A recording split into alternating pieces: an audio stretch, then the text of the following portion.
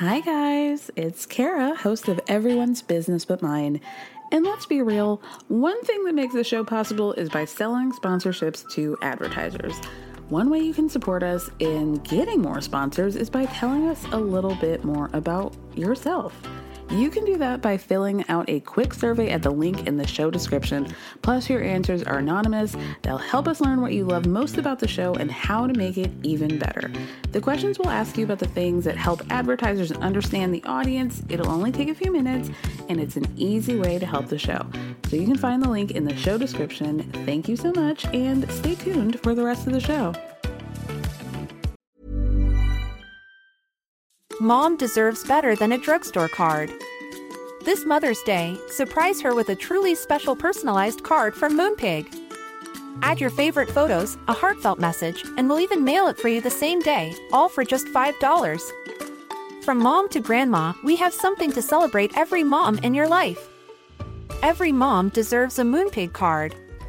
Get 50% off your first card at moonpig.com. Moonpig.com. Since 2013, Bombas has donated over 100 million socks, underwear, and T-shirts to those facing homelessness. If we counted those on air, this ad would last over 1,157 days. But if we counted the time it takes to make a donation possible, it would take just a few clicks. Because every time you make a purchase, Bombas donates an item to someone who needs it. Go to bombas.com/ACAST and use code ACAST for 20% off your first purchase. That's bombas.com/ACAST, code ACAST. You sure I can't get anything started for you? I'm okay. I'm waiting for someone. A friend. Well, we used to be friends. We kind of still are. Maybe. Hopefully. She might hate me. Can I get you some alcohol?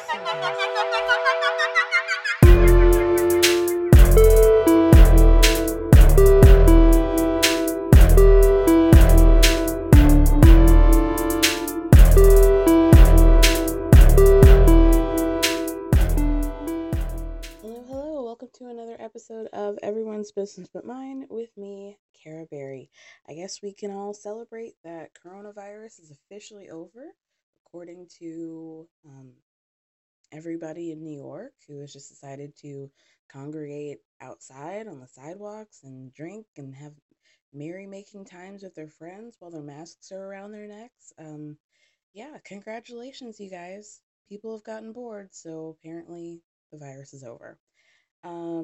What else happened this week? Good things. We collectively as Americans, I think, decided to just celebrate Juneteenth on a massive scale for the first time. If you guys don't know what Juneteenth is, I highly recommend that you do your research, do your Googles, and figure out why people are celebrating, why this date is so important for American history, Black history in particular. A lot of people were hitting my Venmo. Thank you so much for that, at Kara Berry. And yeah, it's been, a decent week. A decent week, we'll say. What else? I have to make announcements about the podcast that I was on this week. If you guys wanted to hear my thoughts on part 3 of the Vanderpump Rules reunion, you can hear that on the Is This Real Life podcast that came out on Friday. That was great fun with Mandy.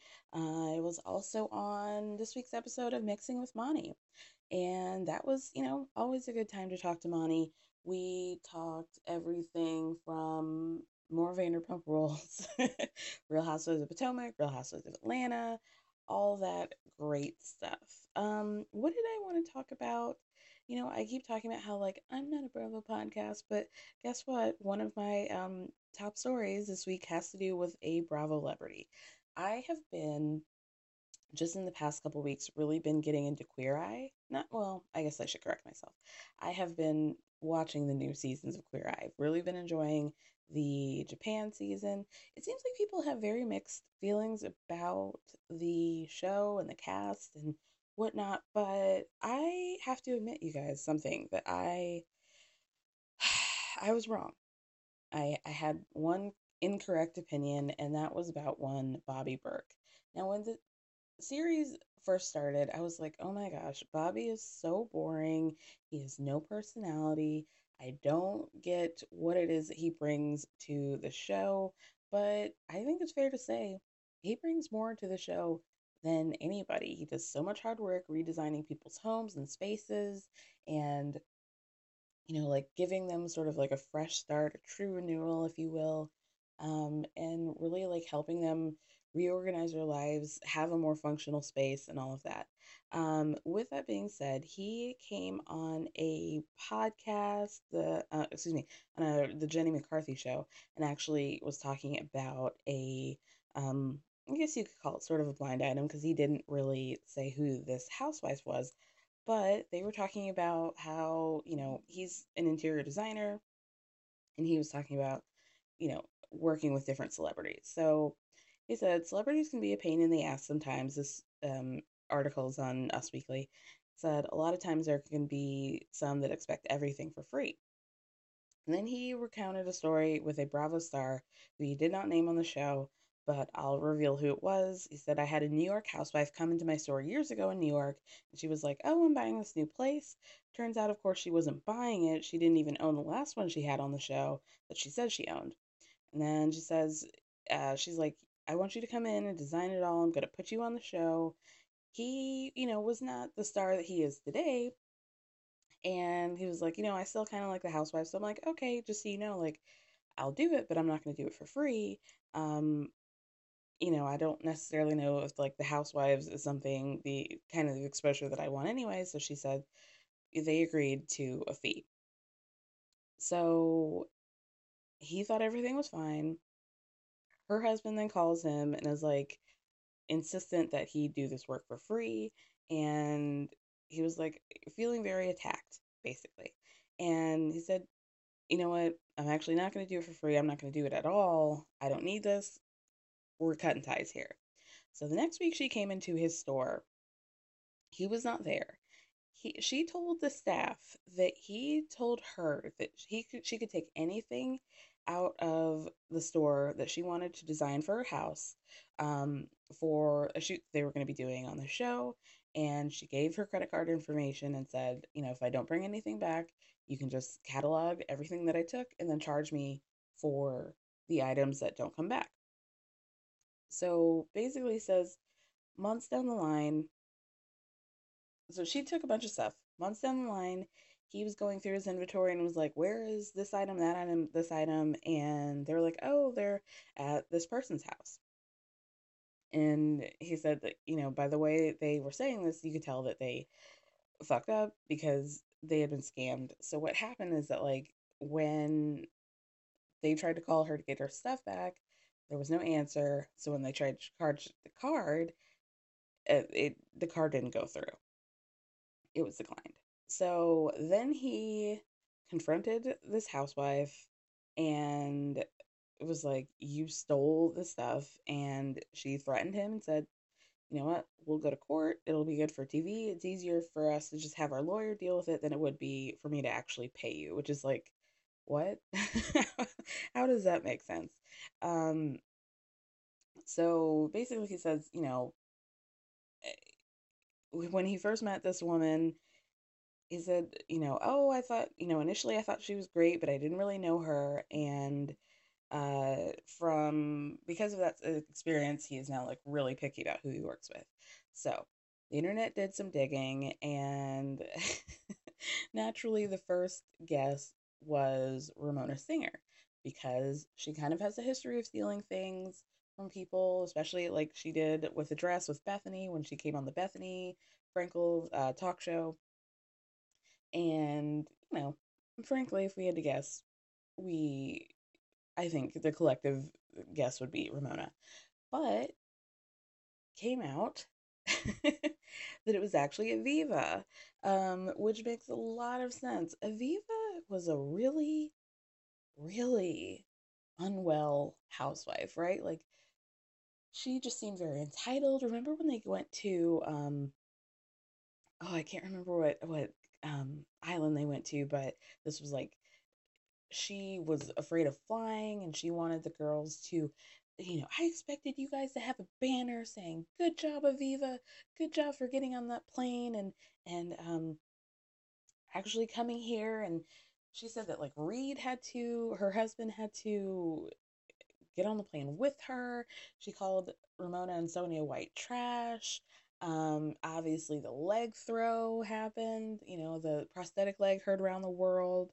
And wow, I mean, I can't say that I'm surprised. Oh gosh, do you remember when she accused Carol of having a having a ghostwriter for writing What Remains, her first book, and then she called her writer girl?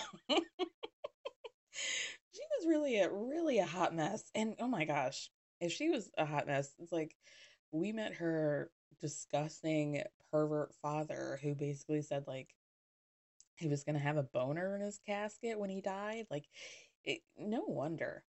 No wonder. The apple does not fall far from the tree.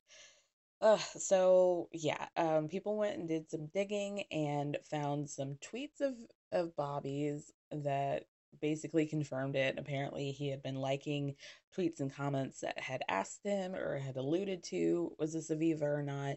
Um, so yeah, funny story. I mean, to the surprise of no one.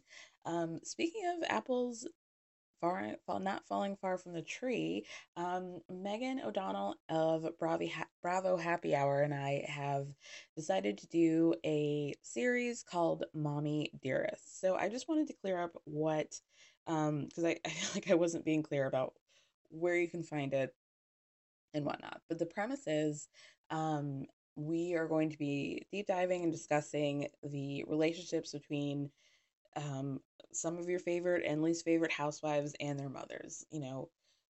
We started out with Mama D and Deandra from Real Housewives of Dallas. We're going to be doing Candace and her mom of Potomac. We're going to be getting into Tinsley and Dale, Candy and Mama Joyce, all the hits, all the favorites. So what is going to be happening in terms of the release of the podcast is we are going to be dropping it. We're going to be switching who drops what episode. So every other episode you'll hear it, and we're hoping that it'll be out once a month. So this week it came out on my feed. And then next month you can check it out on the Bravo Happy Hour feed. So I would subscribe to her, not just because of Mommy Dearest, but also because she does great Bravo news. She gets into the behind the scenes stuff, the news that happens off the show, all the, current events and headlines. Really awesome. I've been on the show multiple times. She's a great girl, great friend, great lady podcaster. So yeah, you can check that out on my feed now. Next month, it'll be on the Bravo Happy Hour feed. What else? We had to have, I was surprised, but there are some updates to the Lori Vallow story. There were some documents that the courts had decided to unseal. So basically on Friday, there were probable cause affidavits that were unsealed, getting more into sort of like the details of what happened, timelines with the kids and whatnot. This is sort of like the minutia that I really love, that kind of got me interested in podcasts from the beginning, was the whole story. Oh my gosh, what is the name of this podcast? The biggest one, Serial. With the story about, oh my gosh, just what a story. So one of the best parts of Serial for me was when they got into like the cell phone towers pinging, different locations and how they were able to map. Of course, that story was from like 20 years ago or something. So technology has clearly gone a long way since then. And yeah, this is part of that. So Chad Daybell, who is the husband to Lori Vallow, new husband, um, basically what happened is that they were able to ping locations to Lori's brother, recently deceased brother, Alex Cox. So Lori lived in, was it New Mexico, Arizona. They moved to, she, her kids, and then Alex separately, her brother, moved to Rexburg, Idaho, and they ended up moving in the same like condo apartment complex. He moved in with her initially, and then moved to a separate apartment pretty close by. So, in terms of the kids and the timelines of when they went missing, here's what happened. Alex took Tylee, who was a 17-year-old daughter of Lori, to oh my gosh, what is that place? The Grand Canyon, I believe. And so this was on, I think, either September 7th or September 8th. September 8th. They went there on September 9th, which is a Monday, from 12 a.m. to 12:44 a.m. They have Alex located at his apartment. However, excuse me, all I went into a total coughing fit. So back to this. So okay, so they went out of town, Alex and Tylee. They came back the next day. Alex was at his apartment from 12 a.m. to 12:44. He was in his apartment. However, between the hours of 2:42 to 3:37 a.m., Alex is located back at Lori's apartment, where Lori lived with Tylee and JJ. So this is apparently significant because not only is he there like in the middle of the night, which is very strange. This is also the only time in September that he appears to go over to Lori's between the hours of midnight and 6 o'clock in the morning. So that night he returns to his apartment at 4:37 a.m. and then at 9:21 a.m. he is located at Chad Daybell's property rather. So the GPS data point, which was tracked to help with help from the FBI, placed Alex, near the east end of the barn, and he was still at the property until 10:37 and then ends up leaving the property from there. So what happens then is that they went to Yellowstone, not the Grand Canyon. So what happens at that point is Chad texts his wife, Tammy, who is still alive at this point, and he texts her at 11:53. So the brother leaves around 10:30, 10:45.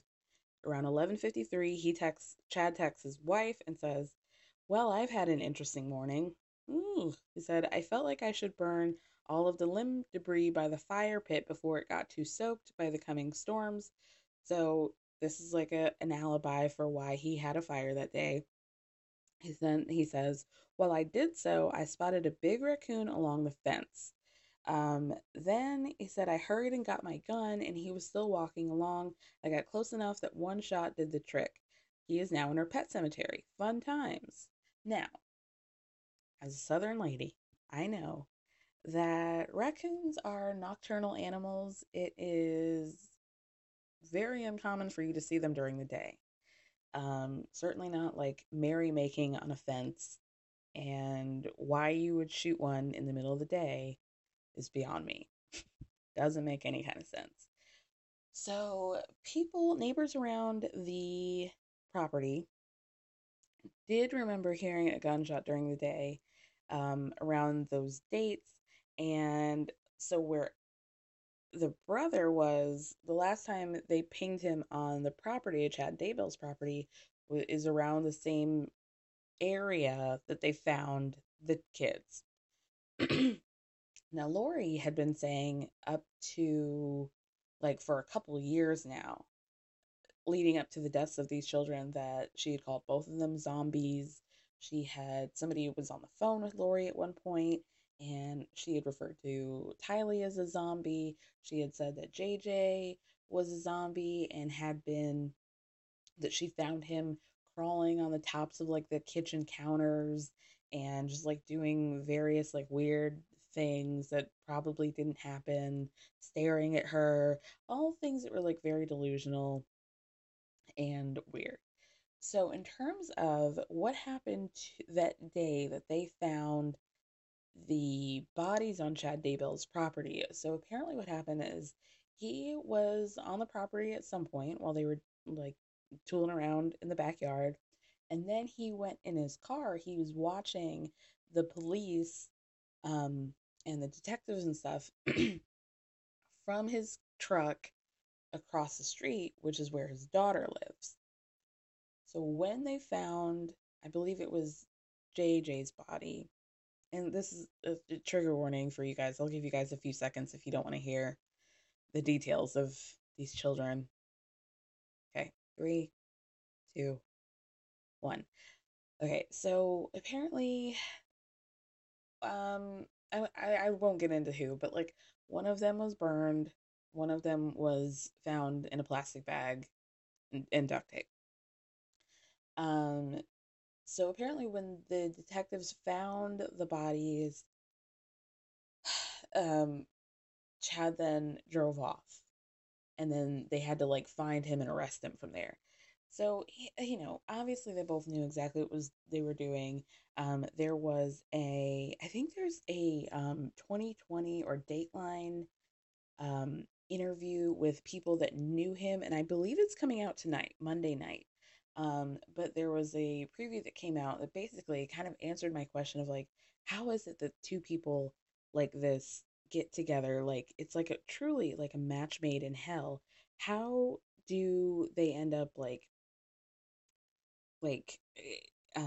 encouraging each other?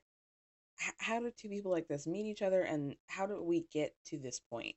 So a former friend says that I saw him, Chad, as a hand, and Lori was a puppet on that hand. The friend's name is Melanie Gibb. She said they were both like gasoline and fire, equally destructive to each other. So in a way, they both had deception in them, and they both lie.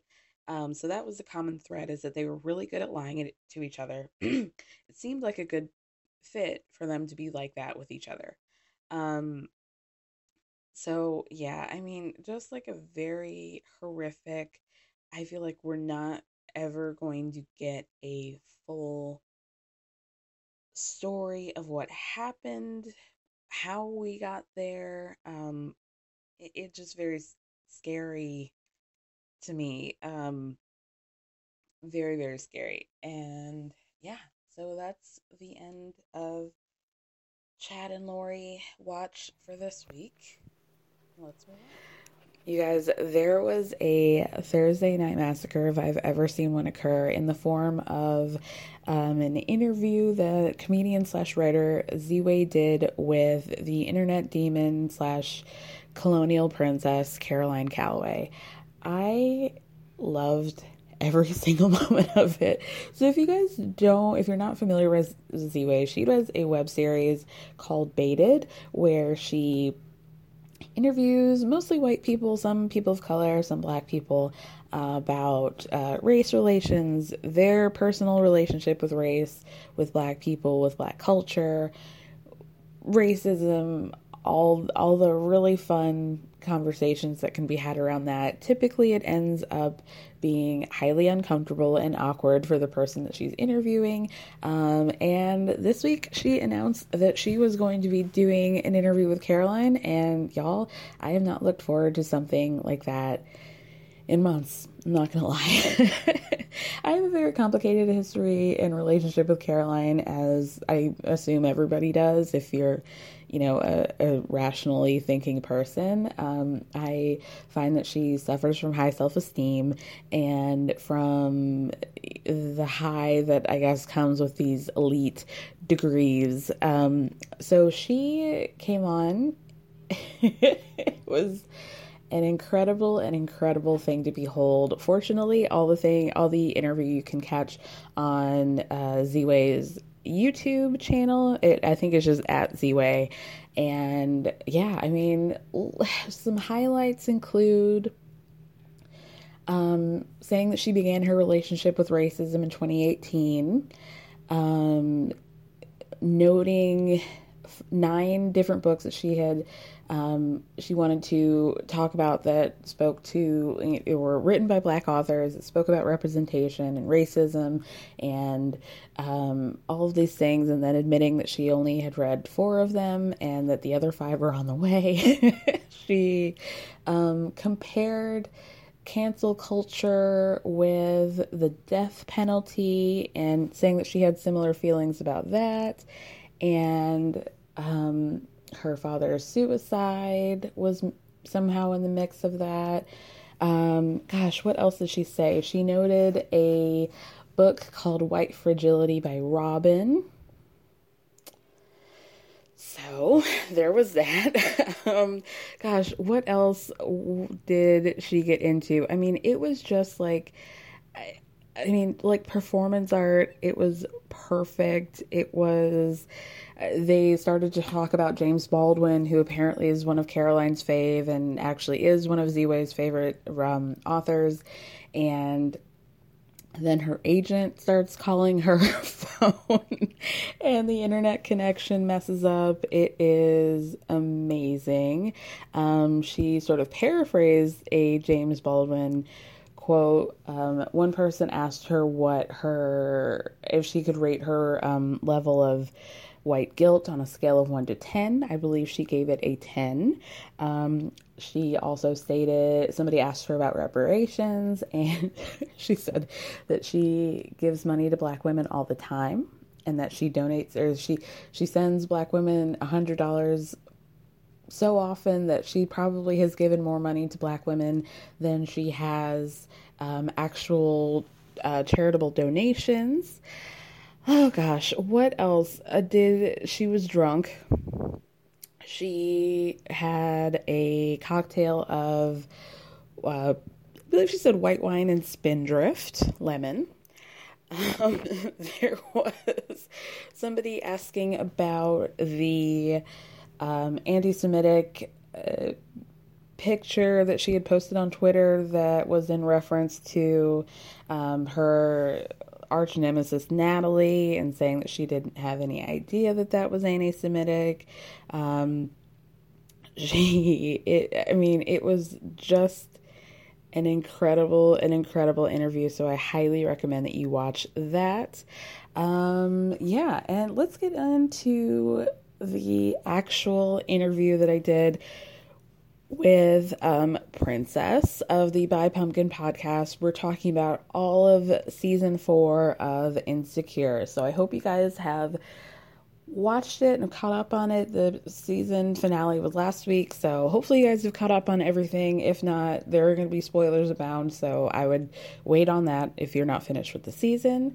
You guys have a great week. Thank you so much for listening. Thank me for speaking. I love you. Bye. Season 4 of Insecure on HBO just finished last week. With me to talk about all of the things that happened is Princess. Hello. Hi, Kara. Thank you for having me on the show. I'm always happy to bully my way on, and this is one of the few times I didn't have to send out my minions to be like, when is Kara going to have me on the show again? So I'm so excited. I'm excited. I'm excited for you, frankly. Let's talk about like your relationship to Insecure. Were you a fan of Awkward Black Girl back in the day, the YouTube series? Absolutely. I watched that on YouTube. I would be like in office jobs and I would just put that shit on play in the background and listen to it and giggle over and over again while I was doing my bullshit work. I remember when she announced that she was going to do a show and I was like, well, what about Awkward Black Girl? Like, I was so upset because I thought like nothing could possibly be better than what she was doing at the time. But yeah, Insecure is really, really delivered. I think the reason you felt that way is because Awkward Black Girl was black as fuck, and it was definitely like something that was ours in a way that things like Blackish are not. You know what I mean? Mm-hmm. And so it did feel like a loss, and I was wondering, like, I too was wondering, when you get on TV, what's going to be different? How are they gonna fuck this shit up for us? Exactly. And I was pleasantly surprised that Insecure is black as fuck and has all the great elements of Awkward Black Girl, except they've got some money, some production budget. So I'm into it. Yeah, and I think the great part about the show is that it's so layered and it's so like it excels on every area that I want it to, be it like, you know, they use their location in a way that, like, you know, like a Sex and the City did back in the day. Like, they use the city in a very, like, intimate way, even though I'm not from LA. Like, you get the vibe, you get the whole I landscape. wish I was from LA watching the show. I know. It shows a blackness of LA that you don't get on other shows. Like, it's not about like West Hollywood. It's not about like the LA you see on TV. It's about the black part of LA that is very real, that I wouldn't know anything about if it wasn't for Insecure or, you know, a couple of other resources.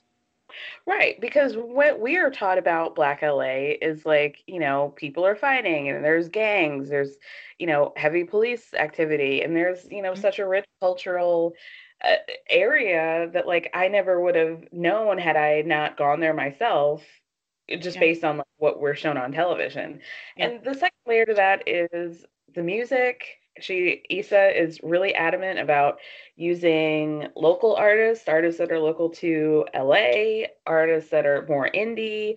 They're really, like, really good about, like, they're intentional with their music.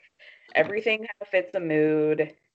The other thing being the cinematography, like, amazing. So good. How they utilize light, how do they utilize, like, different parts. Like, there's this whole part where she's with Lawrence this season and they go on an art walk and they're in front of these, like, blue and red bars and they just stand there, and it's just like the shots are incredible. The way they use the lighting, how they light black people is something that you don't see. It's just, like, really rich and saturated. It's like, and to explain that to people that are listening to this that don't think about the way black people are lit on magazine covers and movies,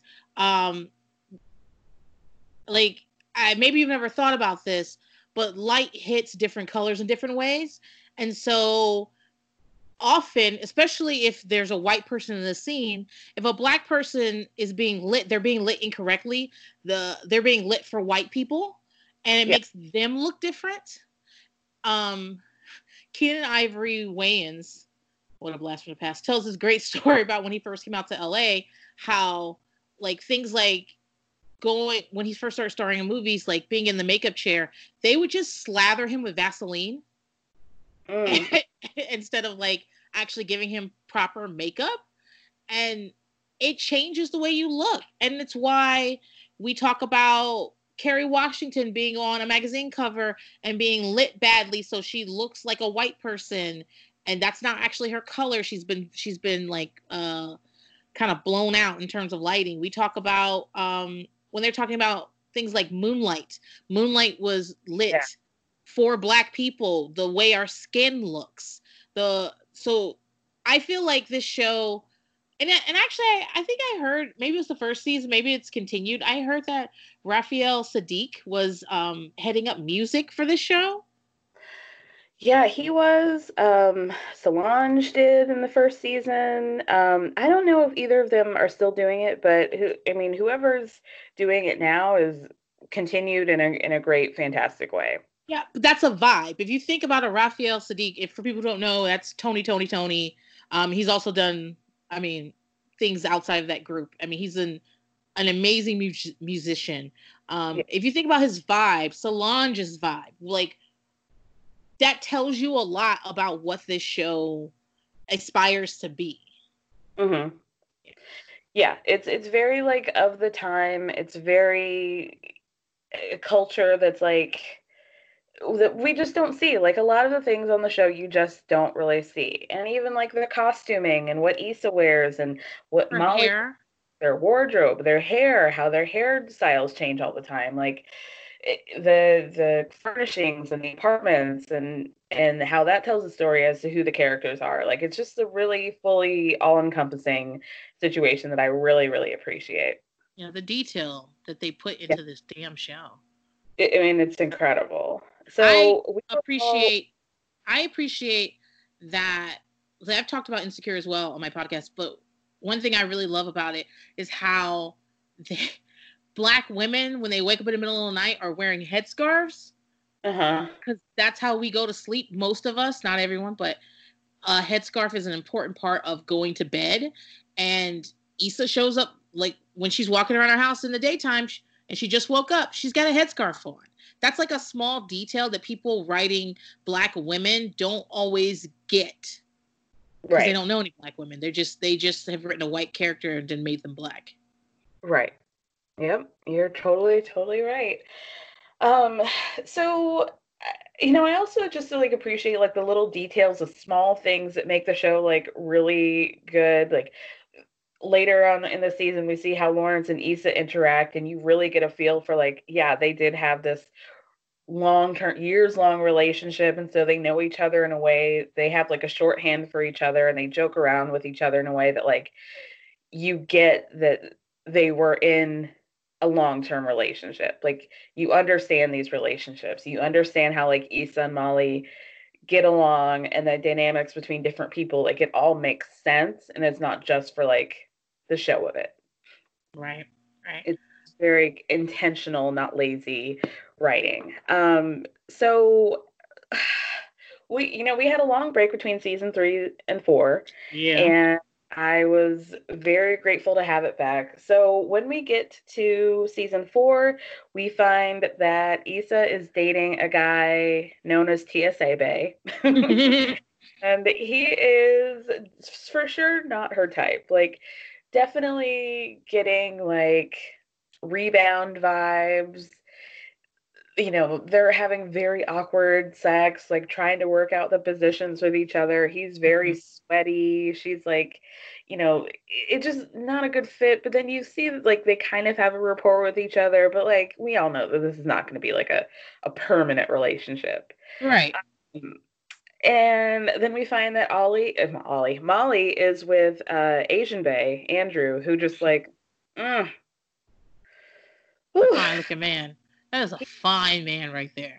So I can't believe he had to chase her ass down to get her to date him. That's a fine fucking man right there. He's so hot, and like he's even hotter in real life because he's Australian. But he's like, yeah. An accent too. I know, he's gorgeous. Just like, and we find that Issa and Molly, who are like the main characters, who have, they make up the crux of like the relationships that we see, both with each other and like who they're dating. And so the girls are kind of like in flux, but like sort of trying to make it work, trying to work through like their past issues. Issa had in season 3 a bunch of influxes with her career and where the direction of that was going to go. And then we see her that like she's actually like trying to make this block party work.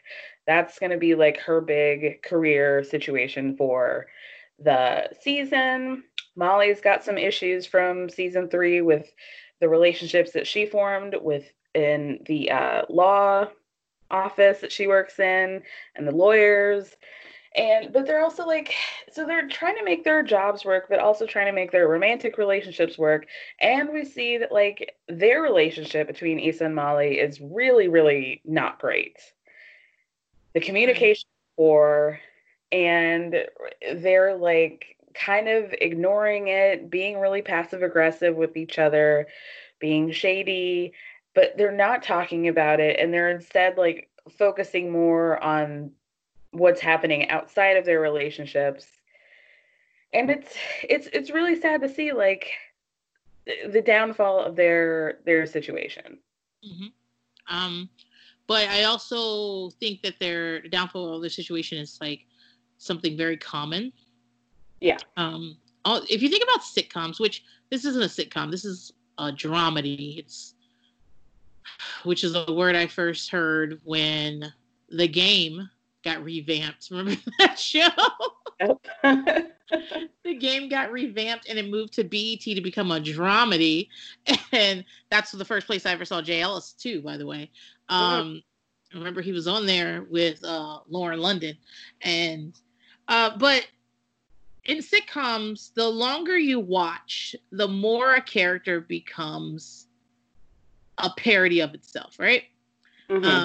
Rose season 1 of Golden Girls is very different from Rose season 5 of Golden Girls. And but that's also how life happens too. Like when you first meet someone, and especially I think they met when they were in college, you vibe with them, you have all these formative experiences with them. You kind of get to know who they are. The more they become themselves over the years, the more you're like, well, wait a goddamn minute. Is this another St. Olaf story? Because you tell those all the fucking, like, it's very much, you can get on each other's nerves, and you guys can travel to a place where, it feels like the other person is standing still. And I think Molly and Issa, and starting off this season, even the little digs they were giving each other, like, you your life doesn't have to be this messy, or, you're always doing this. They both have the impression that the other person has not, like, grown at all in their relationship. They've been expecting something a little different, and each of them is like, well, Molly always does this and Issa always does this, and they're kind of getting tired of it. Yeah, and but you can tell that they also, like, sort of want to make it work, but they're not really doing the hard work. They're not having the hard conversations, and it all comes to a head eventually. I think another thing worth mentioning in the beginning of the season is we see their mutual friend Tiffany has given birth to a daughter, and things are not all that it appears, it seems. We find out that, the daughter was not what it wasn't really on their timetable. They were planning on having a kid in like 2 years from when they had her. And we see her continuing to kind of like shirk responsibilities of being a mother, not really be into it, and eventually we see that she like runs away and seemingly has a breakdown. And I kind of wish that they had spoken about it more and gotten deeper into that, because we don't find, this assumption is that she's suffering from like postpartum. Right. She doesn't really seem to want to be around the baby. Derek is doing a lot of the work. Kelly, their friend, is doing a lot of the work. We see her like caring for the baby. Tiffany's out there partying and like not wanting to go home. And I thought that was like a really interesting thing. I just wish that we had seen more of that. Yeah, it seemed like the episodes are what, 30 minutes long? Mm-hmm. No commercials, so you get the whole 30. But and I think, how many episodes are this season? 9 or 10? 10. Okay. Yeah. So we don't get that much in these episodes. So it seemed like they tried to sprinkle it along, but I agree. I want more Tiffany. I definitely want more Kelly. Kelly seems to be like incredibly funny, incredibly ghetto. Like the stuff she says is just wild, but she also seems incredibly competent, because it's either season 2 or 3 that Issa has to go to her to help her figure out her fucking finances. Mm-hmm. And Kelly's basically like, become a prostitute because your numbers don't add up. So it seems like in her professional life, Kelly is more of a Molly, and in her personal life, she's more of an Issa. So I'd love to see like, and the actor who plays Kelly is actually a writer on the show. Yes, Natasha Rothwell. Amazing. Yeah. She kind of looks like Kerry Washington and Save the Last Dance to me, like a bigger version. Think about that. Sure, yeah. She does kind of look like Kerry Washington, you're right. But yeah, Kelly is like an underrated fave, and I know she has stated like that's intentional. Like she knows that everybody loves Kelly. We all know that everybody loves Kelly, but it's like, I just try to sprinkle her in when we can. Like the fact that like at the block party, she's pretending to be British.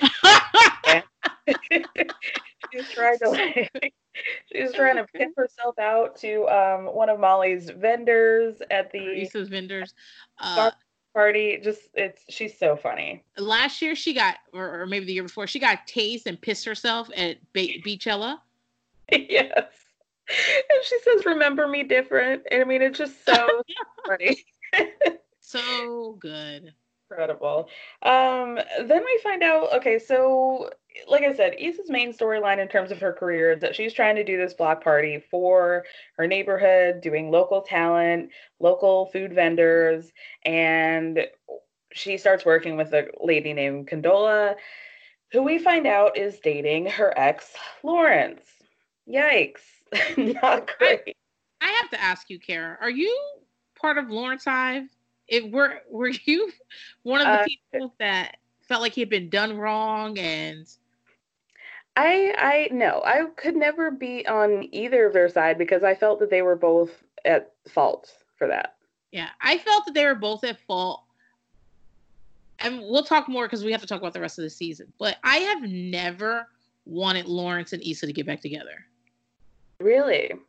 No, they got me with those 2 episodes, and I was like, okay, maybe this, and then, they played with my emotions, but I've never, in all these years, because Lawrence is a part of their friend group, so even though Lawrence and she broke up fairly early in the series, Lawrence has continued to be around, and we followed his story. We followed him getting chlamydia. We followed him fucking everything in a 20-mile radius. I mean, I understand Lawrence is a good-looking man, okay? That's a good... Jay Ellis? Oh, my goodness. They have fine men on the show. Fine men, and thank God, because they utilize those sex scenes like, whew, God bless. Yes, God bless. I've seen his ass a lot. Remember when he went to the grocery store, didn't have any money, and those 2 white girls picked him up, took him home, and had a threesome with him? Yes. I was like, this could end up with you being killed, Lawrence. Like, I don't know why you would go home with them. Like, what's wrong with you? Oh my gosh. Just a side note before I get on. I think another great thing about the show is how they utilize Black actors and actresses, and also there's always like an inside joke running show theme. This season was Finding LaToya. Last season they were all watching a show that was kind of like a Martin take, like a sort of like a Martin thing. Yeah, I mean, and the way they utilize, like, we see Portia from Real Housewives of Atlanta, we see Kim Fields from, Real Housewives of Atlanta. Just a lot of people. Mad you just said that. She would be livid that you said Kim Fields. I know, but also, Regine from Living Single, Tootie from Facts of Life. She's got the range. The way that they sprinkle in like these, what do you call it? Like, cameos? What do you call people? Yeah, cameos. But yeah, what was I talking about? Okay, so yeah, we find out that Lawrence is dating Condola, who is working with Issa on this project. Issa and Condola try to make their friendship work because they really liked each other before she found out that she was dating Lawrence. And it's a really nice relationship, and we kind of see like Molly kind of side-eyeing the situation, like, I don't like this for you. We see, Condola and Lawrence kind of having to deal with her working with his ex-girlfriend, and Condola and Issa at this point. He and Issa are cool at this point. They're not like... They're cool, but not like, you're friends with my girlfriend cool. Exactly. They're not like best friends or anything, but if they see each other, they don't have a problem saying hello. They could be in the same room, even though I don't know why you'd be listening to this if you didn't watch Insecure, but I'm going to remind you guys, Issa cheated on Lawrence while they've been together for about 5 years. Lawrence had been going through some sort of depression because he lost his job, and he basically was sitting on a couch, like, not even trying with this relationship for, I want to say it was over a year. And so there's a lot of like baggage on both sides there, and they have figured out a way that they both move past it. So they're in a good place, but they're not in a good, like, let me go out to dinner with you and your girlfriend, who's also my best friend and very important to me getting this fucking block party off. They're not that close yet. Right. Not at all. So then we see that Lawrence and Condola kind of end up breaking up because it just kind of doesn't work on their end. And then, at the block party, all this mess happens. We, leading up to the block party, Issa and Molly's friendship gets worse and worse and worse. Andrew, Molly's boyfriend, works for a music label or something like that.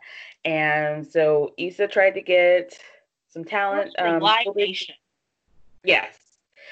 Issa tries to get School Big Q to headline the block party. He falls through. So Molly reaches out to, Issa reaches out to Molly to try and get like a hookup through Andrew. And Molly says, I think you got to be on your own. Like, I don't want to be involved in this. I don't want to involve my boyfriend in this. She and Andrew are like working out their relationship, and she's just like super protective in a way that I think she went too hard for. What did you think about that? I was appalled by Molly's behavior.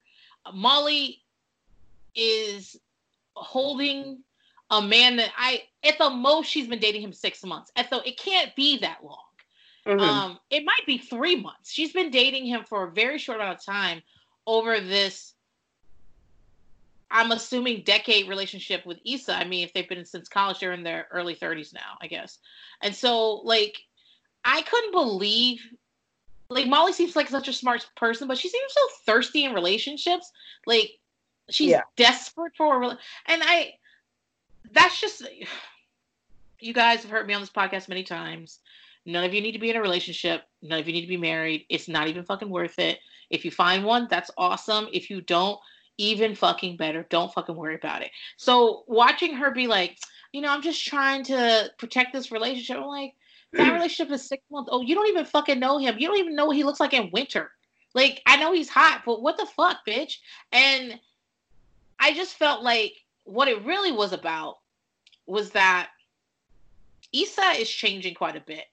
And Molly is really reliant for her to stay in this one place as the broke friend, the friend that don't always know where she's going to live, the friend that can't even afford to pay her bill when you guys go out to eat, like that friend. And well, because it justifies Molly not having it all together. Like, it makes her feel better about, like, Molly's a very type A woman. She has this high-paying job. She's gorgeous, beautiful apartment. But she doesn't have her life together in the way that she feels like she should or she would want to. So even though she's, like, annoyed by Issa, and annoyed by Issa always being kind of the fuck up, it also is, like, nice for her to have that because it means that, like, she's not so bad in comparison, which is fucked up. And I think that her not even wanting to ask Andrew about, like, could you, my friend's having this problem. Is there like can you give her an email or something like that? Is there a way you could like help or like push her along? Is less about Andrew and more about wanting to be like, bitch, I told you couldn't do this. Like, that's what I think it's about. Well, and I also thought, like, she felt like if Issa ends up I don't want Issa to fuck this up for me somehow. Like, I don't trust her to succeed, so I'm not even going to put, like, my relationship on the line, even though that's not what would happen. In any reasonable relationship, that's not what would happen. Right. It's not what should happen. I think she's just like, I don't want her to mess this up because this is so important to me that it makes it work. It's almost like not even really about Andrew. It's just about her control. And like, if I give Issa, if I give Issa this help and then I'm out of control because I don't trust her. And the worst part about the whole fucking thing to me is because I re-watched the whole series again after the series finale, not the season finale, not series. I rewatched the whole series again. The worst part is, at the first episode of this fucking season, remember when Issa's taking back clothes because she's trying to be fancy? Yeah. And by the way, I really like the way that almost all the characters and all the people we see are Black in this show. Very rarely is there a white person, and if they are, they're either an extra or a for a specific storyline. But the white girl that's at the store is like, you can't keep doing this, and Issa's like, you don't know my life. And so, but at that fucking store, Issa was talking about how Condola had all the contacts and was helping her, and Issa didn't know anybody. And Molly says, well, you know me, and you know Andrew, and he works for Live Nation, so you know somebody. So you said I know Andrew, and he works at Live Nation, so why now are you like, you don't know Andrew, girl? That's through me. You don't know Andrew. Right. You're right. And so then we find out that, Issa ends up getting Vince Staples. They, Molly and Issa's relationship is like on thin ice at this point, but they're trying to like make it work. Molly is trying to be nice to her. She's getting her food, but Issa's really busy with the block party because she's running the whole thing. Yes. And then we and find Molly out. was annoyed by that. She was like, "Oh, she can't even have time to talk to me." Like, yeah, she's running this whole motherfucker. She cannot. You can't expect her to like greet you and sit next to you. You can't expect that. You're not used to Issa having shit. Right. So then, they're like, doing the wobble together. They're like dancing with each other and they're kind of like, oh, this is nice. This is nice. But then we find out that Andrew kind of says something like, oh, I need to go talk to Vince's people. And she was like, why? And then we find out that Molly went ahead and asked Andrew behind Molly's back, basically, for help. Issa Asked Andrew for help. He helped her, no problem. He didn't see an issue with it. He didn't tell Molly. Molly pops off, and they have this huge fight in the middle of the block party. Mm-hmm. How did you feel about this? I mean, I probably would not have like gone behind her back and did something, but I could also understand that she felt like she took what Molly said at face value. She didn't involve her. Andrew had no problem with it. So to her, it was fine. Yeah, and remember, she knows Andrew, too. She knows Andrew through Nate, because that's how Molly knows Andrew, through a guy she dated. And that's how she got the contact. I feel like Andrew's a dumb dude who did not mention this. Like, if Molly was my girl and I had answered a text from her best friend who she was beefing with and helped her, I would definitely mention this immediately to her, because I'm a woman and therefore I'm emotionally intelligent. But he's not. He's just like, oh yeah, this happened behind your back. That's why Molly was really mad. And two, I feel like I'm on Issa's side, but I still think Issa could have easily sent a text to Molly and said, hey, just so you know, I was able to work it out without involving you. Nate actually asked Andrew for me, and Andrew was happy to help. But she didn't, because she knew Molly didn't want her to involve Andrew at all. And her pretending like she doesn't realize that is bullshit. And Molly pretending like this is about Andrew is bullshit. I mean, the shit she pulled out, like when she ran over to Issa and was like, you always, what did she say? She didn't call her a mooch. She called her something like a user or something like that. Mm-hmm. The name she was calling Issa were not just thought of in that 10 seconds. Those are things you really think about Issa. Yeah, those were things that she has been carrying with her for years. Yeah. These were things that like she, had been wanting to say or had been holding back or had felt for quite some time, and it all came out. And then, they're like 75% into a fight. Some gunshots or something rings out. Somebody thinks somebody has a gun. Everybody has to scatter, and then they can't really talk anymore. Yeah. Nathan, who is Issa's, would it be fair to say ex-boyfriend? I don't think they really got that far. I would just say ex. I wouldn't use boyfriend because it might be ex-slide, ex booty call. I mean, ex can accomplish a lot of things. They were in a situationship, we'll say. Yes, they were in a situationship. And we find out, I mean, last season, Nate dipped on her. And totally totally ghosted to the fact that Issa got Molly to drive all the way to their house, which I believe is like way far. I forget the name, but it's like fucking far from LA. And that's how Molly and Andrew got together, because Molly and Andrew had to like do interference while Issa goes upstairs and rifles through Nate's room. Like, Issa was dead ass wrong. Mm-hmm. But we find out he had a mental illness, or he just had some mental health stuff he had to work on, which reminds me that I feel like at the end of that season, it's Issa's birthday, and Nate shows up the house to kind of explain what happens, and Molly makes him leave and doesn't tell Issa he came. Yeah, she says, like, totally tried to being overly protective, says, like, don't do this, don't come back, she doesn't need you.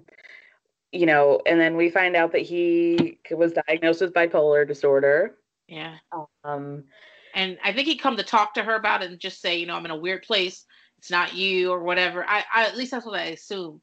And instead of Molly being like, hey, it's her birthday, could you like connect with her another day? She tells him to get out and, you know, really fucked over. Like, Issa wanted to talk to him. Yeah.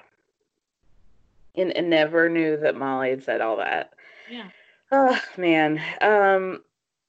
So, yeah, this begins, like, the complete split of Issa and Molly. Kelly's calling both of them, trying to get them back together.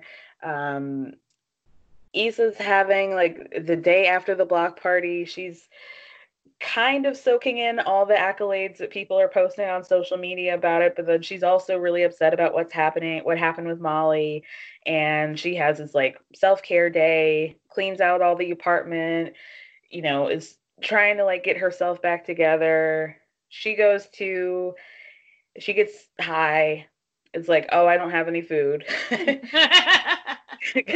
Goes to an Ethiopian restaurant, her favorite spot, and sees Molly sitting in there by herself, has a real, like, what do I do? Do I stay or do I go? And then ends up leaving.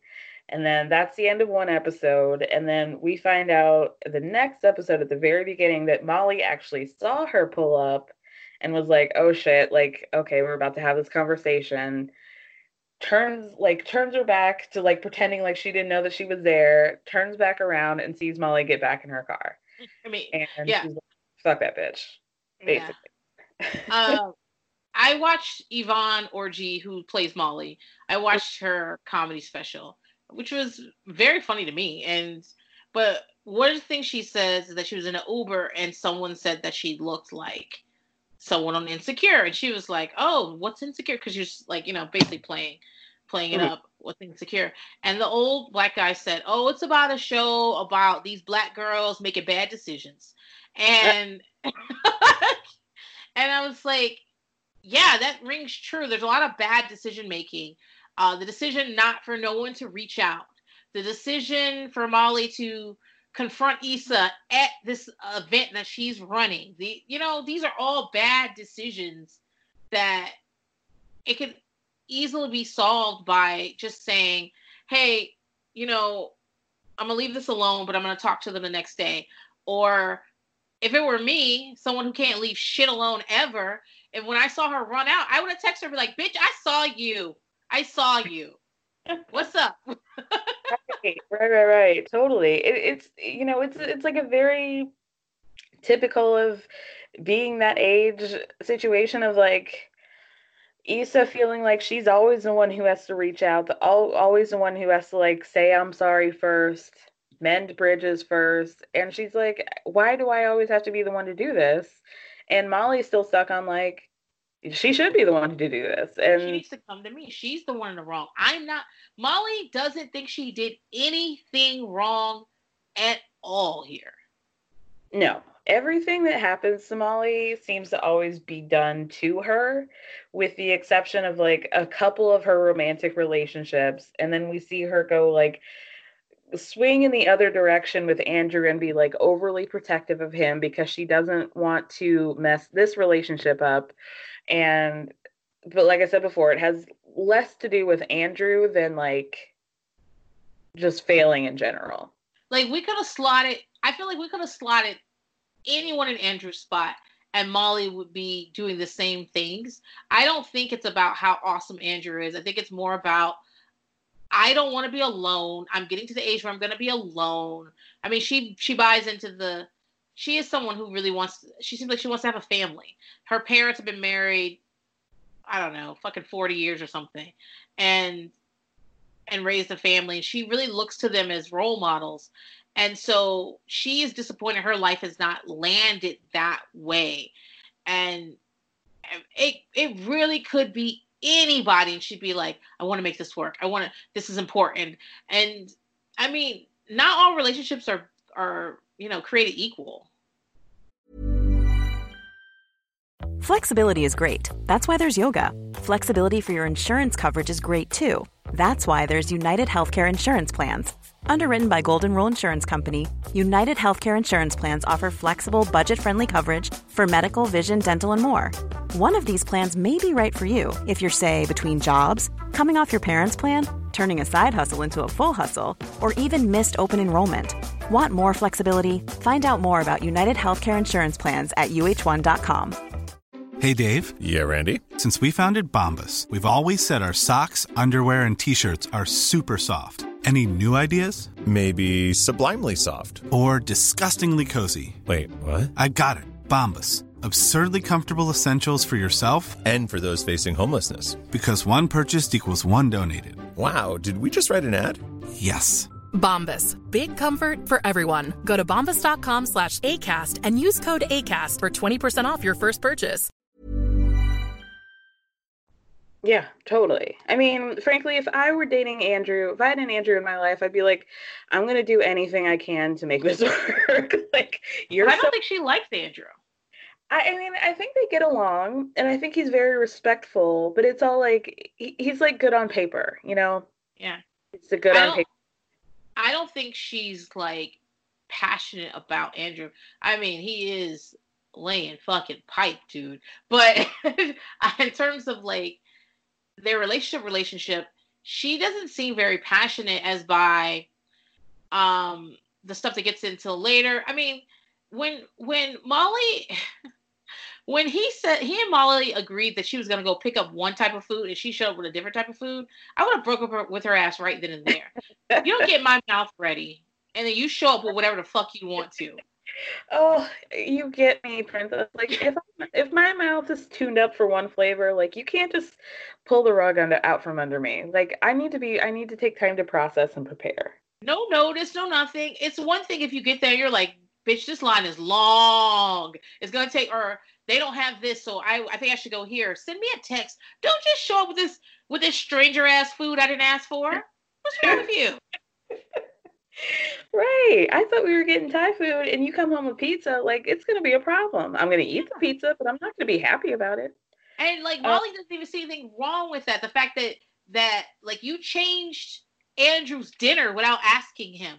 You tell him you get busy and work and he's come over to fuck the dog shit out of you and has to fall asleep waiting on your ass to be done. Like, girl, you can't treat people like this. You have to.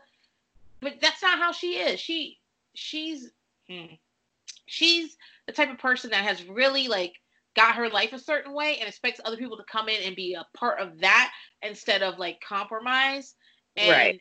This is why she's single. Ain't nothing wrong with being fucking single. But if Molly wants to ask that, Molly broke up with that dude because he was bi, and yeah. she's broken up. There was a white dude she was refusing to go out with because she knows she's gonna marry a black man, so why even bother? Like Molly got into that open marriage with a childhood friend. Molly makes fucking terrible decisions and always thinks she's right. If you're gonna be somebody's third in an open relationship, it can't be somebody that has an open invite to your mama's house. That's not gonna work. And frankly, that was a relationship that she was most passionate with. Like, they had the most like chemistry outside of the bedroom. I want him to break up with his wife. I know, I do too. But then she got pregnant, so what are you gonna do?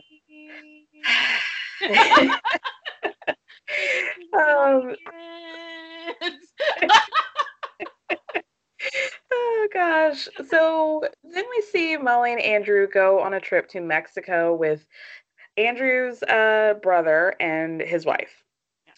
And this is kind of like her first, like, this is our, like, you know, she's feeling really down because of Issa, but this is like a real relationship, like landmark moment for them.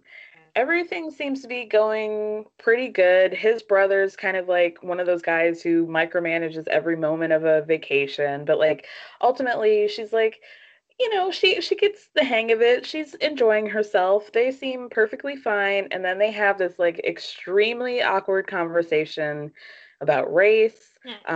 Molly goes to get some towels because Andrew's brother, I think his name is Victor. Victor's wife gets splashed in the eye, so Molly goes to get a towel. The towel lady says, "We need your card to verify before we give out towels." There's like a little bit of a back and forth between her and Molly. Victor happens to walk past and shows his card, and Molly kind of like yanks it out of the girl's hand. You could tell she's really pissed. Yeah. So Molly says, it just felt, this situation just felt very pointed and very racially motivated. She was like really checking for me over a towel. And Victor was like, well, let me play devil's advocate, which is something a Black person never wants to hear. The devil don't need no advocate. The devil got this. You don't need to speak for the devil. Don't worry about it. If I hear devil's advocate when it comes to race relationships, my fist already balls up. And he's like, well, what if she just really like was, trying to follow company policy? And Molly's like, well, she didn't do that for the people in front of me who were white, who got the towels with no problem without trying to verify with the key card. And, it gets into this conversation about, they're all minorities because Andrew's Asian. But then it's like, this situation happened to Molly because she's Black, she feels. And Andrew's like, well, I don't know. And then it gets into this like, well, Molly basically says like, you can kind of pick and choose whether or not you want to be a person of color, which is like, yikes. Yeah, I like, can they? Right. Like, is that a true statement? It was really, really tough to see. And I gotta admit that Andrew really stood up for Molly in a way that like, I was like, oh, this is going to be the end of their relationship. But he really stood up for her and took up for her. Molly ends up kind of like stomping off. Get your brother. Okay. And yeah, what did you think about that? Like, I don't know if it was a racist incident. The fact is, we didn't see whether she asked those people for their key card, and we don't know if they've been at the pool every day this week, and she knows those motherfuckers. So she's just like, "Oh, here's your towel." She like, who knows? But the fact is that bothered me about this is that she felt it was, and we're always gaslit about whether something was a racist incident or something like that, and so I like that Andrew was. That she, in fact, she didn't come back there ready to like call the front desk or file a complaint. She just said, ugh, some racist bullshit. And she was going to let it go. It was Victor that kept picking at it. And I liked that Andrew was like, to his brother, like, you're out of line because you don't get to argue her feelings. Right. Exactly. But I think what the lesson here is that Molly can't let go of things, because Andrew, like, the next morning, she's like, are we going out with him? He's like, no, I just had a smoothie, blah, blah, blah. We're going to do things on our own today. And he's like, I'm not going to let this, like, end my relationship with my brother, obviously. He's talked to him, and it seems fine. And later, his brother is trying to make up things. And I think his brother did act like an ass. I think Molly took it to the I'm going to fuck you up place. When she easily could have also been like, you know what? I don't want to talk to the devil's advocate. Let's just, you know what? Let's drop it and let's move forward with something else instead of like letting it escalate. But that's what Molly does. She doesn't quite know how, she's very, in the first episode, Issa describes her as Molly from the hood, Molly the lawyer from the hood, that all the white people love her. All the Black people love her. She played dominoes, and she be writing these briefs. She can do the wobble, and she can show up to your like to your big win. She can do all of this stuff. Molly code switches like nobody. Right. But I felt like at that moment, we're on vacation with a significant other and their family I've just met. And now is not the time for me. I don't know. It's not the space for me to threaten to fuck somebody up. How about I try to diffuse it while still being like, no, I don't think you're right. And I don't think you have a right to come over here and decide what happened to me.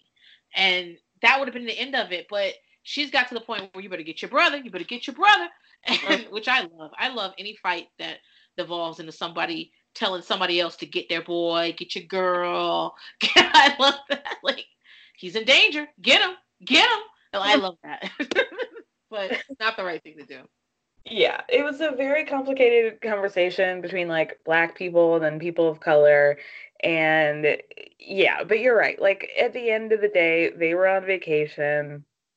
It was a conversation that should have gotten heated if you had known Victor longer, or if this was like, like if she were more familiar with him and was like, oh man, like this is about to be my family, so I'm not gonna like have this, it just it was just sad. It was really sad and awkward and complicated.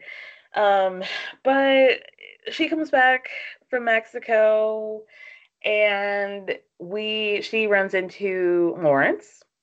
He is just gotten back from San Francisco. He was interviewing with a company, and they have this like awkward conversation where he was like, oh, I just got back from San Francisco. And Molly's like, oh, you got it, dude. And they're both like, oh, it was just so funny. And then we see Lawrence leave, and he, as like the doors are opening for him to go outside, he calls and says like, hey, do you want to get a drink? And it's like, oh, who's he calling? Condola or Issa? And we find out it's Issa. Wait, is her name not Condola? Condola. That's what I've been calling her. Yeah, me too. Okay. One time. Because hard. Funky Dineva calls her condolences. Because he says her name is stupid and he's sorry for her. I don't like that's so funny. I don't like the Condola is so much easier for me to say, but it is Condola. It's a better name. Condola sounds better. It sounds like a name. Condola it's too much. It sounds like a food brand or something. Vegetable oil. Right. So then we see a date between Issa and Lawrence, and they're at this like crazy crowded bar. They can't talk. Issa falls immediately upon entering the bar, which was so funny because she sat there for so long, like longer than anybody. Like, just let me lie here. They're like trying to have a conversation. It's awkward. Lizzo's playing. Everybody's going up. People are like getting in between them, trying to order drinks. So they end up going outside. They run back into TSA Bay, which was so funny. And we also see, so then they go to like this Latin American restaurant, and they have the healthiest conversation I've ever seen about how their relationship broke down. It was super honest, I felt. Yeah. They both took responsibility. It was a conversation that like every woman who feels like unfinished with a man wants, but never gets. Absolutely. It was great. Absolutely. So I need to go back to TSA Bay. Yes. Remember earlier in the season, the reason Issa doesn't fuck with TSA Bay anymore was one, TSA Bay is ghetto as hell. I think he's got 3 baby mamas and 1 on the way. Yes. And they're having sex, and he screams, "Press my booty button." And then she has to reach around his large ass, because he said he's a full-size man, reach around and try to get her fingers in his ass while he's yelling, "Press my booty button." And a condom comes off, and she has to get it out of her. Oh my gosh, yes. And basically, she said she was going to stop doing that because, like, she doesn't, like, basically, she doesn't want to spend all her money on Plan B. And so, like, I was like, fair. So, like, when she sees him out there, I thought it was going to be something super discreet. It wasn't. He was like, hey, girl, you don't know me. We used to fuck. And he's with a woman named Weinsta who only looking for her phone long enough to like even acknowledge that we've run into a woman that my boo was having sex with a couple of weeks ago. So funny. These are so really great. Yeah, but she's really good with characters like this. With TSA Bay, what was it? The blood dude that used to that always changes everything into bees. Oh yeah, Hood Yoda or whatever his name was. Yeah, like she's really good with these small characters that like just come on and like take over a scene so that she can be the straight person and just kind of like have all this comedy coming from them. So that was like before they had this conversation, I feel like it's before they had the conversation. Like that happened, which really threw me off guard. And then they go in there and they have this fucking autopsy of their relationship that every fucking woman in the world wishes they could get after a relationship. And it was like fucking emotional porn. No, truly, I was just about to say, like, that was porn for me. Like, it was just like, he was just like admitting to his part and how he was feeling emotionally and how he just couldn't express that to her, how he just felt like he wasn't enough, and he was even thinking about moving back home with his parents. And he asks her, like, why did you cheat on me? And she says, you know, it wasn't even like, was it specific to that guy? And she was like, not really. Like, it couldn't have been any single guy. Like, I wasn't just fucking just to fuck him. Like, he was giving me the attention that you were not giving me. He was making me feel wanted in a way that like you were no longer doing. Yeah. And she's talking about how she would drive around the block a couple times. She'd come home because she know he'd been sitting there all day. And he talked about how he felt like trash because every morning she would get up and go to work and he had nowhere to go. Like, damn. Ugh. Jealous. And the food looked good too. So I was I was like, damn, and look at that food. So like, it was a conversation that like it never escalated. Like, they were both able to say exactly what they wanted, and they were able to both like make peace with their part and what the other person was saying. It was just like a really healthy conversation. Yeah. And this is where they start, like I said, I never want at least Lawrence and Issa to get back together because I just don't believe in going backwards. I think that when you break up for a reason. And even if you become different people and they become different people, it's just hard to put Humpty Dumpty back together again. So I've never been someone that's been like, they need to figure it out and get back together. But when they did this, I was like, shit, should they get back together? Right. And then she goes up to go to the bathroom and he gets a text from Condola saying like, oh, I know you wanted me to, I know we were planning on hanging out on Tuesday, but can you come over tonight? And we see him be like kind of conflicted, but he texts her back like, yeah, like I'm doing something. I'm in the middle of something, but I'll hit you back later. So then they go to this art walk and they're having like a cute moment, he and Issa, and you know, Condola keeps texting and he keeps like pushing it off. They end up getting a car together because Lawrence tells Issa that he actually lives like quite close to her now, and he buys a piece of art at the art walk. On the way to his house, she makes a joke about like, oh, I bet your house is basically like a bachelor pad. Like, there's no way that this art you bought is going to fit in that apartment. So he tells the Lyft driver like, oh, just give her 5 minutes, which, you know, is code for like, you might as well just leave. So Go down the road, man. She ain't coming out tonight. check out the next ride. So she checks out his apartment. It's really nice, well put together little place. Got a little bar cart. She calls him Mad Men. And they end up, she says like, well, what if I don't want to leave? And he's like, yeah, don't.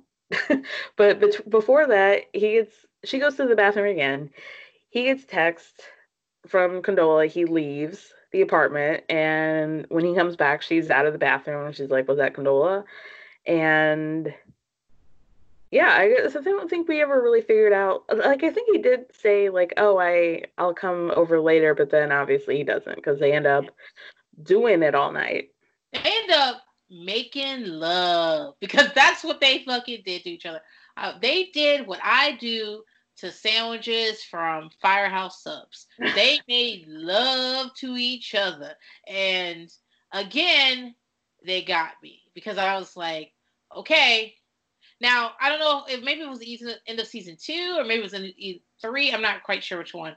But Issa's moving out of the dunes, and she needs to give that couch back to Lawrence because it's Lawrence's couch. And the couch that we watch him fuck all kinds of people on. But she has a daydream that Lawrence comes over and they get back together and they get married and have a baby and shit. And even then I was like, move on, Issa. But after this episode, I was like, okay, so we're back in it. Totally. And we are. We're back in. I'm back in. They're, basically it's like a throwback to season 1 where we see them doing everything on the couch. They're laughing together. They're eating together. They're fucking in every corner.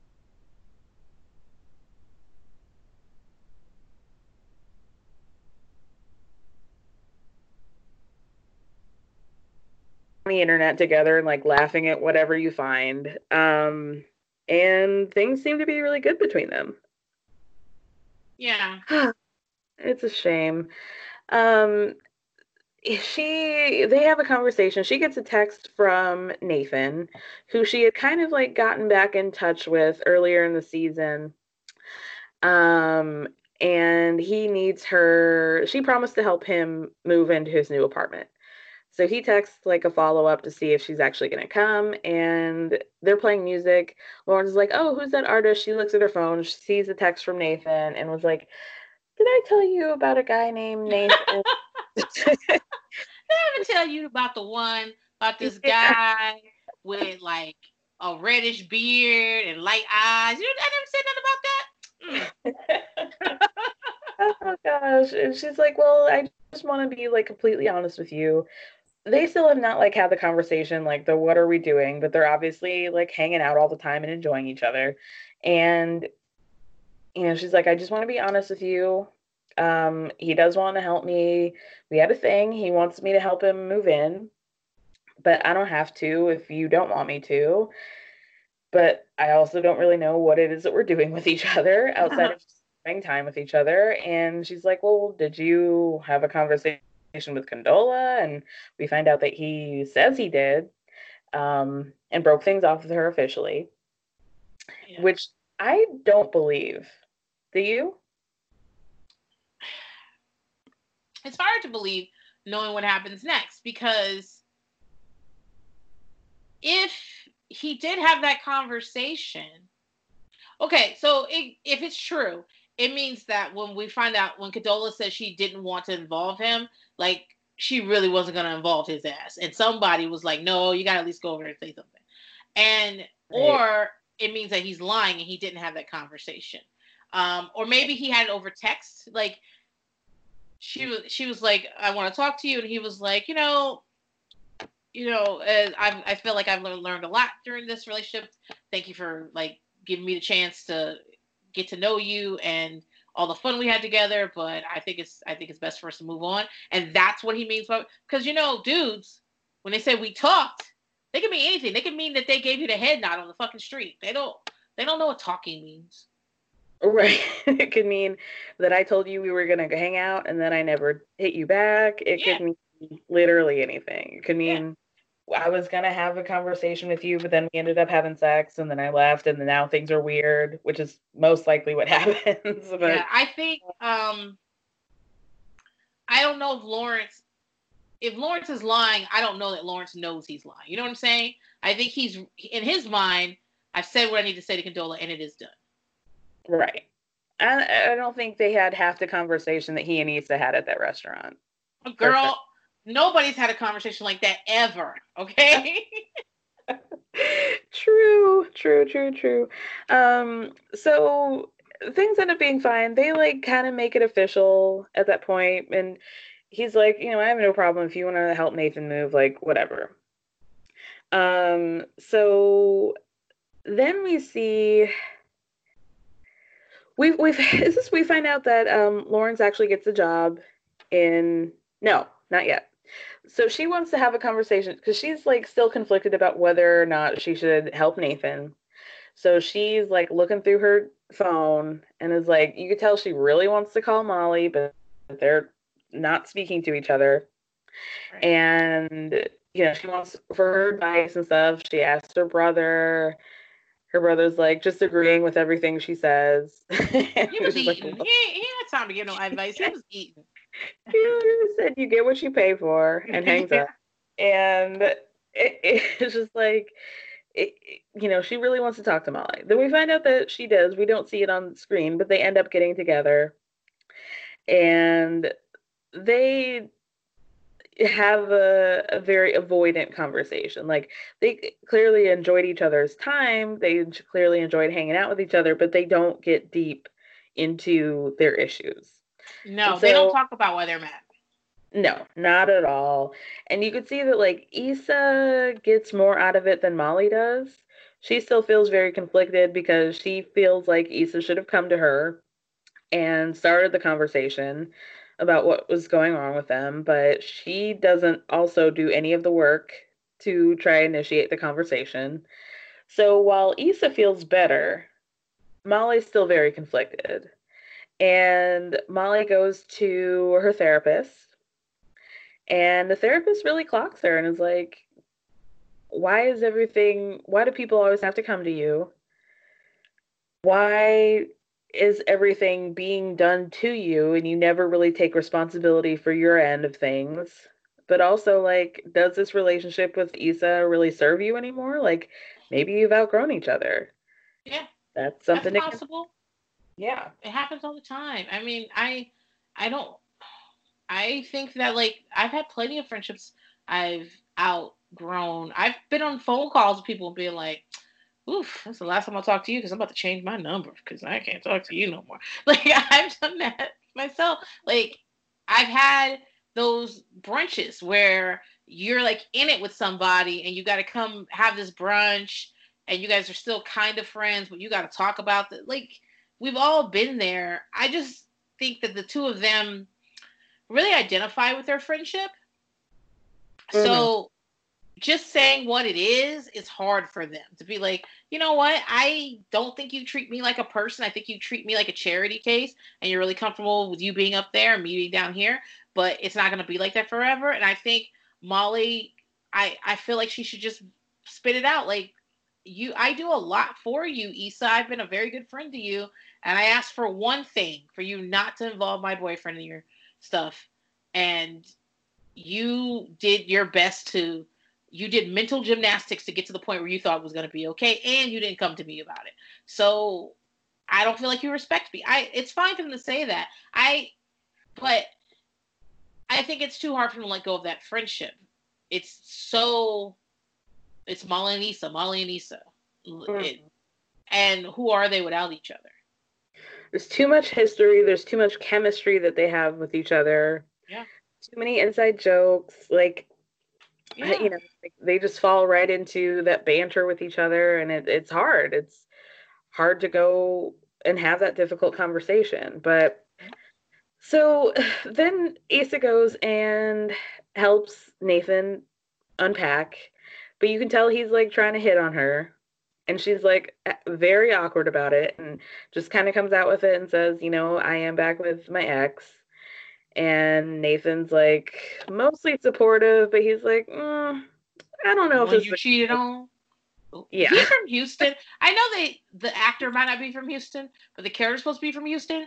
And so he talks like, I don't think that's a Houston accent. I don't think people from Houston talk like they're down on the bayou. It's very close to the bayou, but it's not. So, I don't, when you cheated on, he seemed kind of sometimey. I mean, he did get the word right sometimey, but I was like, and I also don't think he was hitting on Issa.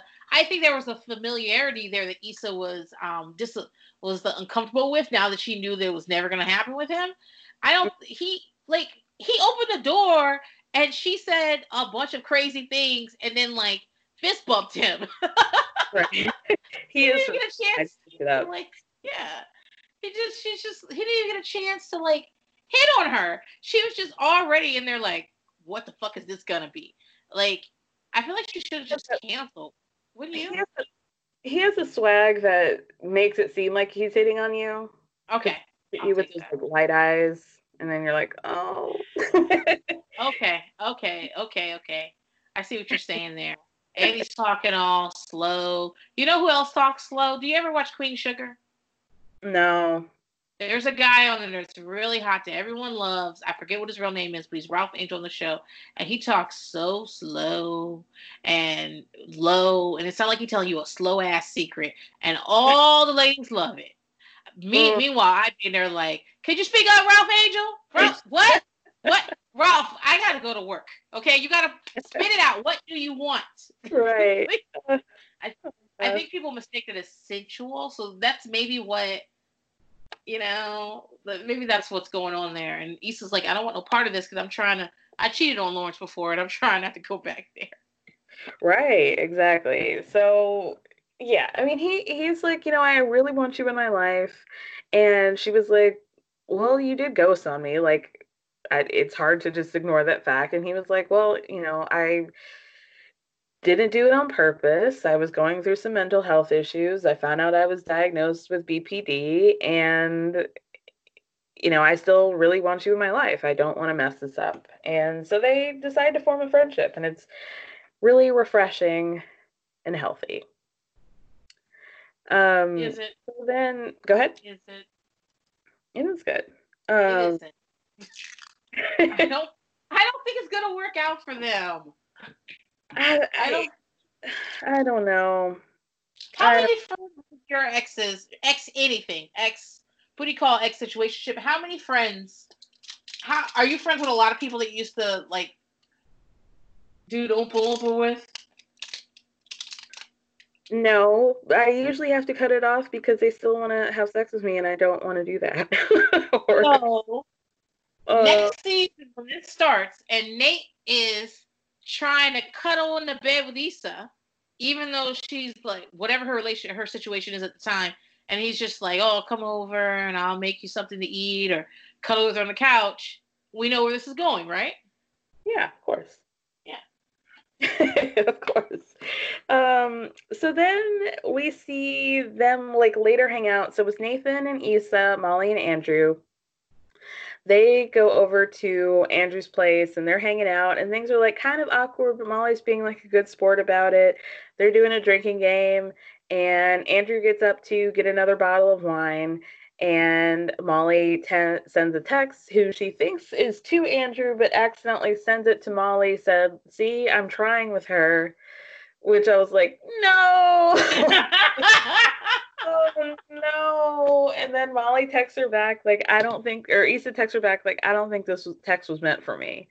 And you can see Molly's face, like, fuck. Like, it just, like, things were so, like, good, and they were all joking and laughing and having a good time. And then Issa was like, well, I gotta go, because you can't come back from that.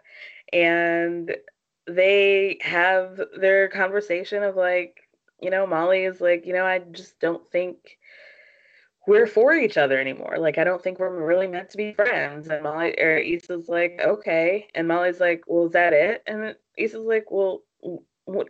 Like, yeah. Like, my Uber's here. Be like, please, let's stay friends or whatever. I mean, Molly, you're the one that said it. And she said, okay. And he's like, what did you expect? Did you honestly expect her to be like, no, Molly, like, please, like, no, you said you're done, so we're done. Okay. And either way, I can't be around you knowing that you texted other people shit. You're not even saying, she didn't say none of that shit. She wasn't aggressive to her. She didn't do any of that. When she got back from that brunch and talked to Andrew, was like, ugh, she's still fake. I was like, no, you're fake. You sat right there with her, smiling and laughing and doing all this shit. I would never trust her again. I'd be like, no, I don't know whether we good or if we're really good or not, because you cannot. Kara, if I have a problem with you, trust and believe you'll get a text and be like, so I hear you're mad at me. And that's how we'll start. Like, I can't let shit go. I love the elephant in the room. I pick it up, I carry it around, pat it on his head. I don't let that shit go, okay? So I would have hopped at that brunch. I would have sat down. I'd be like, before we even got our drinks, I'd be like, oh, so we in a fight, right? Exactly. You tell me why you're mad at me. And then I'll tell you why I'm mad at you. And we'll figure it out. Either we're going to leave this brunch and not be friends, or we're going to be like, oh, this was stupid. Let's forgive each other. But you're not going to send text messages to people in the same room I am, acting like I'm a burden to you. Like, I would have been so fucking mad. Woof! I would have been so fucking mad about it. Oh, yeah. I mean, that's just, like, truly, like, not something you can come back from. Like, you expect me to, like, beg you after you just that's embarrassing. Like, even if that's just something that happened between them and the other people in the room didn't know, it's like, I'm leaving. Goodbye. Now, you say that's something you can't come back to, but what happens at the end of this episode? Well. So Lawrence gets the job. He lands a job in San Francisco. He needs to decide to still make it work. She says, it's only a 45-minute plane ride to San Francisco. And honestly, like, I don't have a whole lot going on here. So if our relationship continues to go well, like, I'm open to moving. And what I noticed that we see Lawrence's face kind of be like, Really? I thought he looked happy. Was that wrong? I feel like he looked happy, but then he was also looking like kind of pensive, like maybe this is going to be too much for me. And that's what I thought the issue was going to be at the end of him, just like, like Nathan saying he's sometimey. I thought Lawrence was going to be like, yeah, I don't think it's going to work. Like, I want to do my own thing and move to this new city and like open myself to new adventures. That's what I thought the problem was going to be. But we get this wild goose chase to go find Tiffany because Molly and Andrew have this like argument about what happened. And she keeps getting a call from Kelly. So she finally answers the phone. We find everybody get together at Tiffany and Derek's house. We find out Tiffany has been missing since the night before. And so everybody goes to find her. They go on this wild goose chase all over LA, to the taco spot, to the bar, and they end up taking a bus to a hotel. Kelly gets in a fight with somebody. Where's the baby when all this is happening? Is the baby with her or at the house? The baby's at the house. So her mom is there taking care of the baby. Okay. So then they end up finding Tiffany at a Sheraton. And they end up getting, like, she and Derek basically go off. She says, like, I don't know what my problem is, basically. They end up hugging, and that's sort of the end of that. So then we get this, like, kind of breakup between Andrew and Molly because they go to a work mixer for her, and we see him kind of get annoyed. And then they have this conversation basically about how Andrew's always kind of like trying to accommodate her and fit into her life. There was Victor, his brother, tried to do like a mea culpa and invite them to, it was a basketball game? A Clippers game, yeah. Yeah, but Molly doesn't want to go because she still feels some type of way. And Andrew's like takes it in stride at first, but then when he gets back, he's like, well, are you going to be ignoring my brother forever? Because That's not going to work. And Molly's still kind of like digging in her heels about this situation. And he's like, I can't do this. Like, this isn't healthy. We can't have a relationship like this. And Molly's reasoning for not wanting to end the relationship is because they have never been this far deep into a relationship, either of them. And so is all this work that we 6 months, 7 months, maybe 8 months into this point.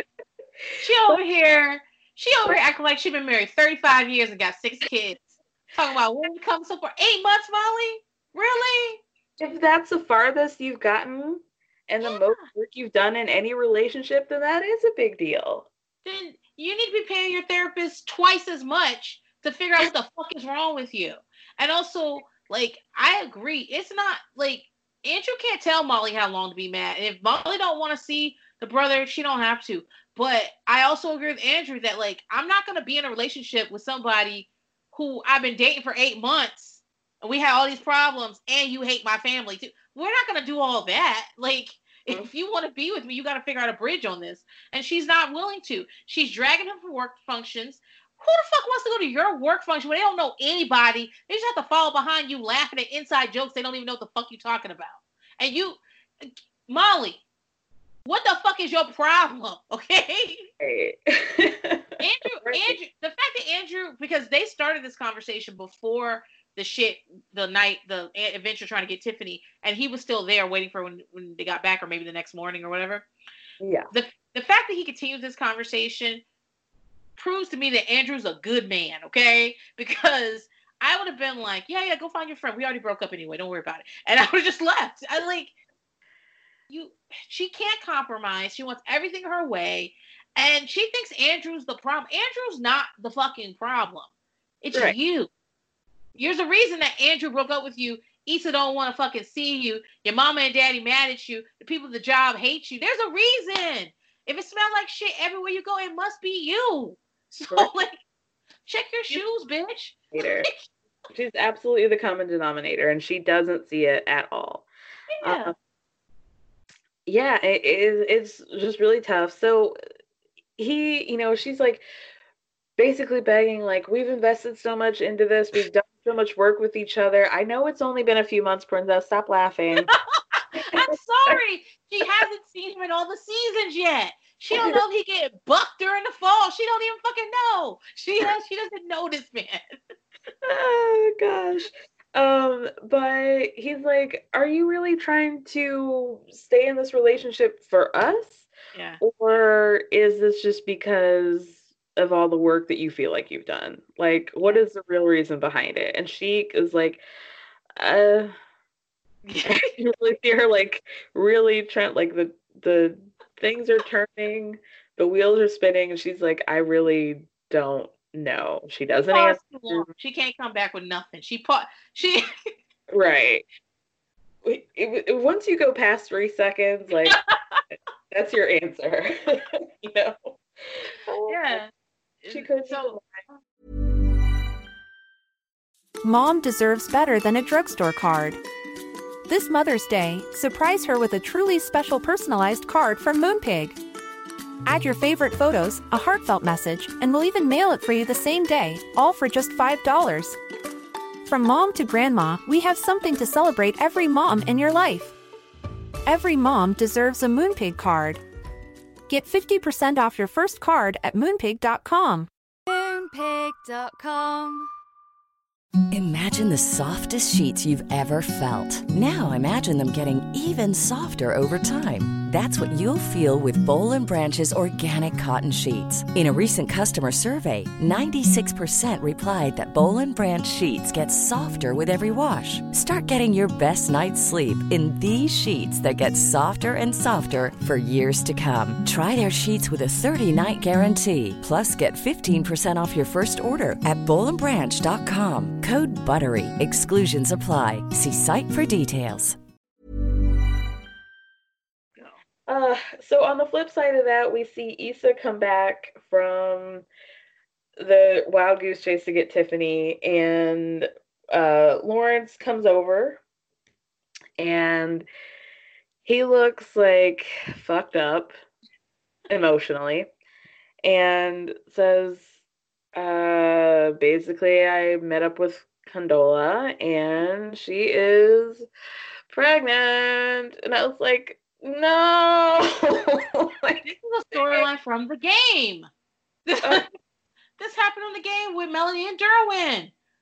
Damn, like, it was just like, we get the flashback between his conversation with Condola and his conversation with Issa of like, Condola, like you said, is like, I'm not gonna have an abortion. I've already had one. I want kids, so I'm not gonna do this again.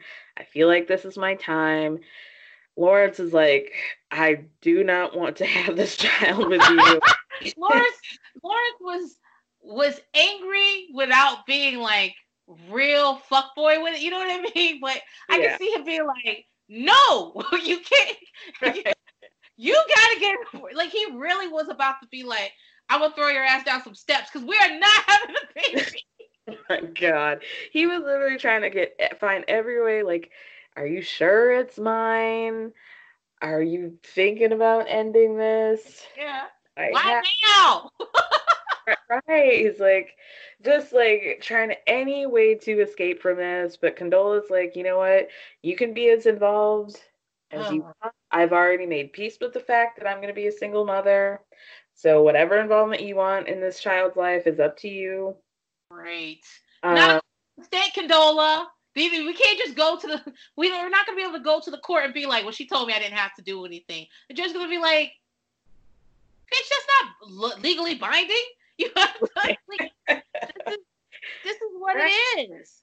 Yeah, and so the thing that made me confused about whether or not he actually had broken things off with Condola when he said he did to Issa is because Issa was like, well, how long has she been pregnant? And he was like, well, this happened before I knew that I got my job and before we were a thing, which is like, okay, well, that's only been a couple weeks if you want to get real technical.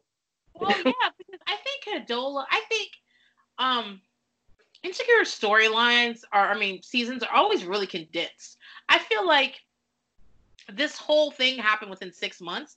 So I feel like Lawrence broke up and Condola broke up maybe 3 weeks before he calls Issa in that airport. Maybe 2 weeks. It wasn't that long. It wasn't like they broke up months ago and then he started. I feel like it was very close to each other. So I can believe Lawrence. It's really fucking messy. And listen, Condola has a right to choose. She does. She can decide. It's her body. But Black Twitter, Condola, you need to be scared because have you heard of Ray Caruth? Somebody might hurt you, okay? Oh. They do not want you to have this fucking baby. Black Twitter is mad at Condola. They are so fucking mad at Condola. Black Twitter is a GoFundMe for Condola to get an abortion. Oh gosh. But yeah, I mean, it's her choice. But I think honestly, we're gonna find out that Lawrence had been really technical about what he was saying, and to say like, I found that this happened before we were a thing. Like, do you mean before we started fucking or before we officially decided to be a thing? Because those are two very different dates. What did that? Remember, Lawrence dated that ghetto girl that worked at the bank after Issa, and he slept with Issa while he was still kind of stringing her along. He was supposed to go to meet her family and shit, and she told him that he's the worst kind of fuckboy. He's the one that don't even know he a fuckboy. Yep. Exactly. So I wouldn't be surprised if it came back just like you said, like I had sex with you, and then 2 nights later I had sex with Condola. And when I said I talked to Condola and it's done, I meant I just taken my dick out of her and it was done. Right. Right. Like, it's fair to say that Condola knew that they weren't the thing that they were before, like, and things had gotten weird, but people sleep with each other after things get awkward and after things fizzle out all the time, like to the point where it's basically standard. So I don't. Ethan and Lawrence are doing right now. What? exactly. So Issa says that, this is like a thing that I can't really get over. And, this is too much. And we see Issa go to the Ethiopian restaurant, and who is there but Molly? And the season ends at them just kind of like sitting down, being like, I'm glad you're here. I'm glad you're here. Thank you for calling me. Well, and she didn't say it was too much. She said it was a lot. Yeah. Which is different. Yeah. We don't know what next season's going to bring. I mean, I will say that I'm very angry at the end of this episode. I'm annoyed with the Condola being pregnant stuff. I'm tired of people playing with my fucking emotions. I'm mad at Condola.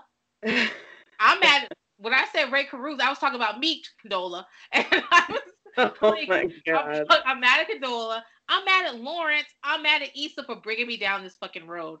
And I'm angry that the two, Molly and Issa, have real fucking problems together. And the two of them have issues in their love life and immediately come back together. And I'm mad because I'm like, but no, you two got problems too. Right. You need to figure that out. It can't just be, well, I'm having issues over here, so I'm going to run to a safe place. That's not fair either. Yeah, that was exactly my dissatisfaction, is like, oh, they're just joined together because they're now two broken people again, and the playing field is sort of leveled because they're kind of back at square one. Mm-hmm. Now, Issa doesn't really know what to do with her career. That's kind of a question mark. Things have like kind of started, but now Molly's single, and she, it just felt like they're united in their brokenness and not because they fixed anything. Yep. They're back to season 1. Issa is unsure about her job, but she used to hate her job, but she's unsure about her job. She's unsure about what the fuck's going on with Lawrence.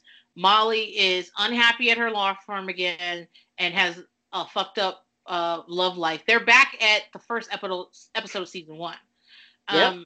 What do you think Issa and Lawrence, how do you think that situation is? Do you think that's done with, or are they going to try it out next season? See, I don't know. I'm really bad at predicting Insecure, which is a good thing. It means unpredictable. But I don't know. Like, I'm wondering if Lawrence decides to, like, quote unquote, do the right thing and then doesn't end up moving to San Francisco. I mean, he can still move to San Francisco. He's still there. But will he? I don't know. I think I would be really dissatisfied if we see Issa and Molly go back to being friends, but we don't get to see them address their issues with each other. If they come back in the next season and it's just like assumed that everything was worked out between them. Right. I'd be disappointed too.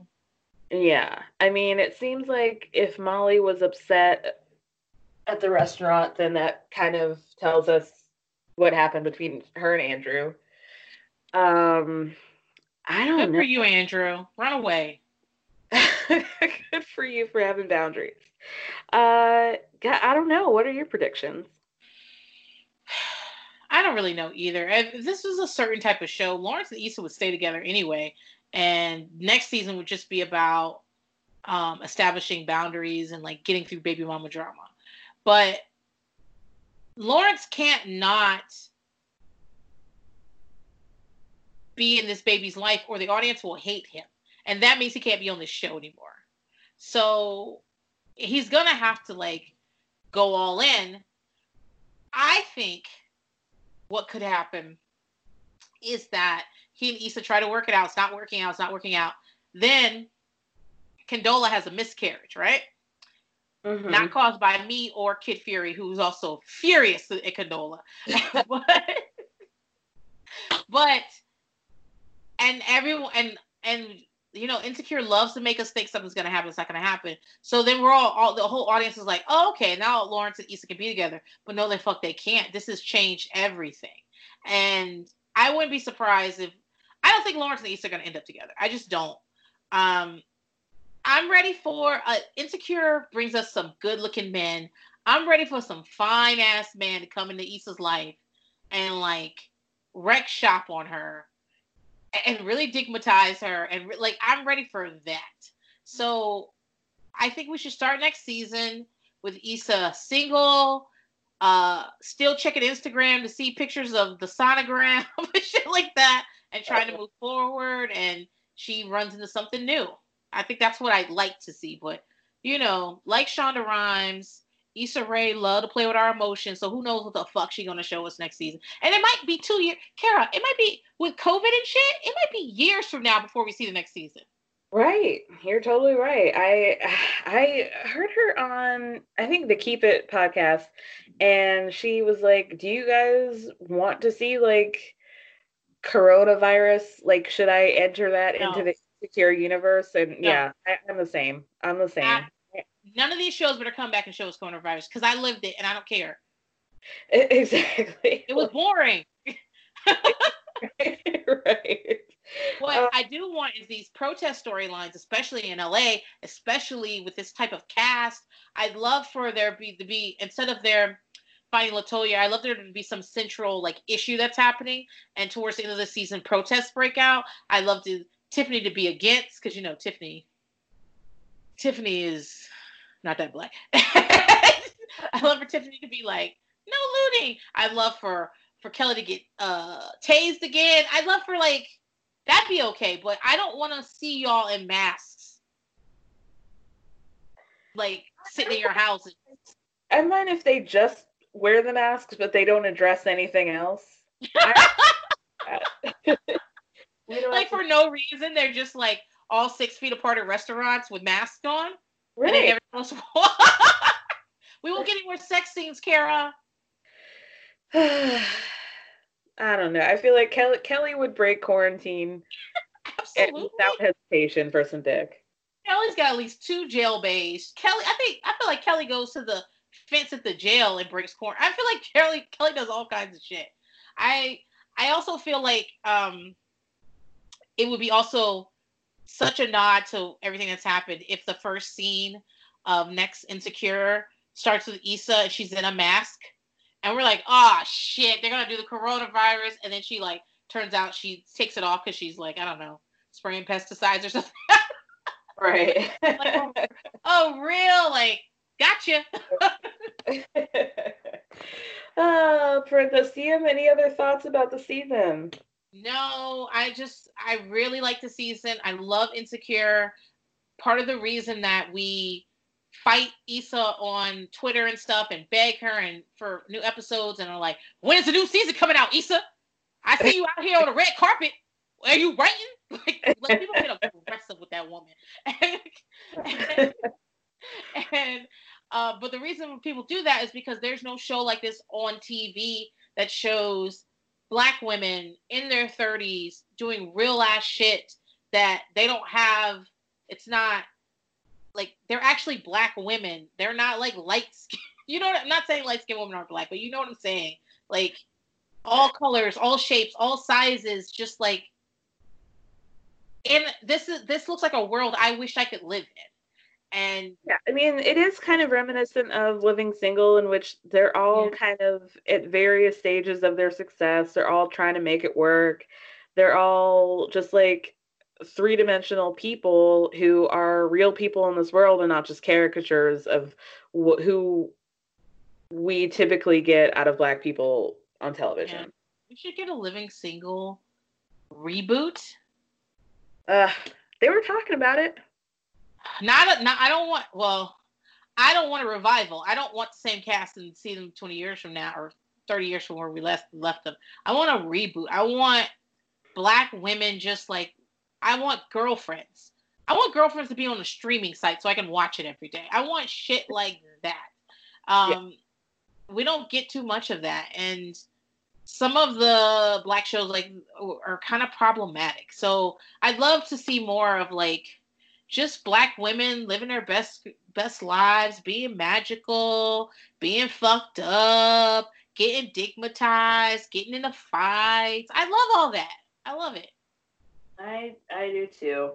Thank you so much for doing this, Princess. Tell everybody where they can find you. Okay, so I'm taking a bit of a social media diet for the month of June. So I won't be active back until July. And hopefully everything will be all better again. That's not true. But you can follow me at OK Then Princess on Twitter and Instagram. You guys can listen to me every Sunday on Buy Pumpkin Podcast, where I just talk about niche, vintage reality TV from my perspective. And you can find that on Instagram at Buy Pumpkin Podcast. Kara's been on the show. You definitely want to listen. I have. Yeah, thank you. Thank you again. Good luck with everything you got going tonight, because you just gave me a laundry list and I'm about to take a nap for you. Girl. It's hard out here for a pimp. You know how it is. I feel you, girl. All right, you have a great day. You too. Thanks, Kara. Bye.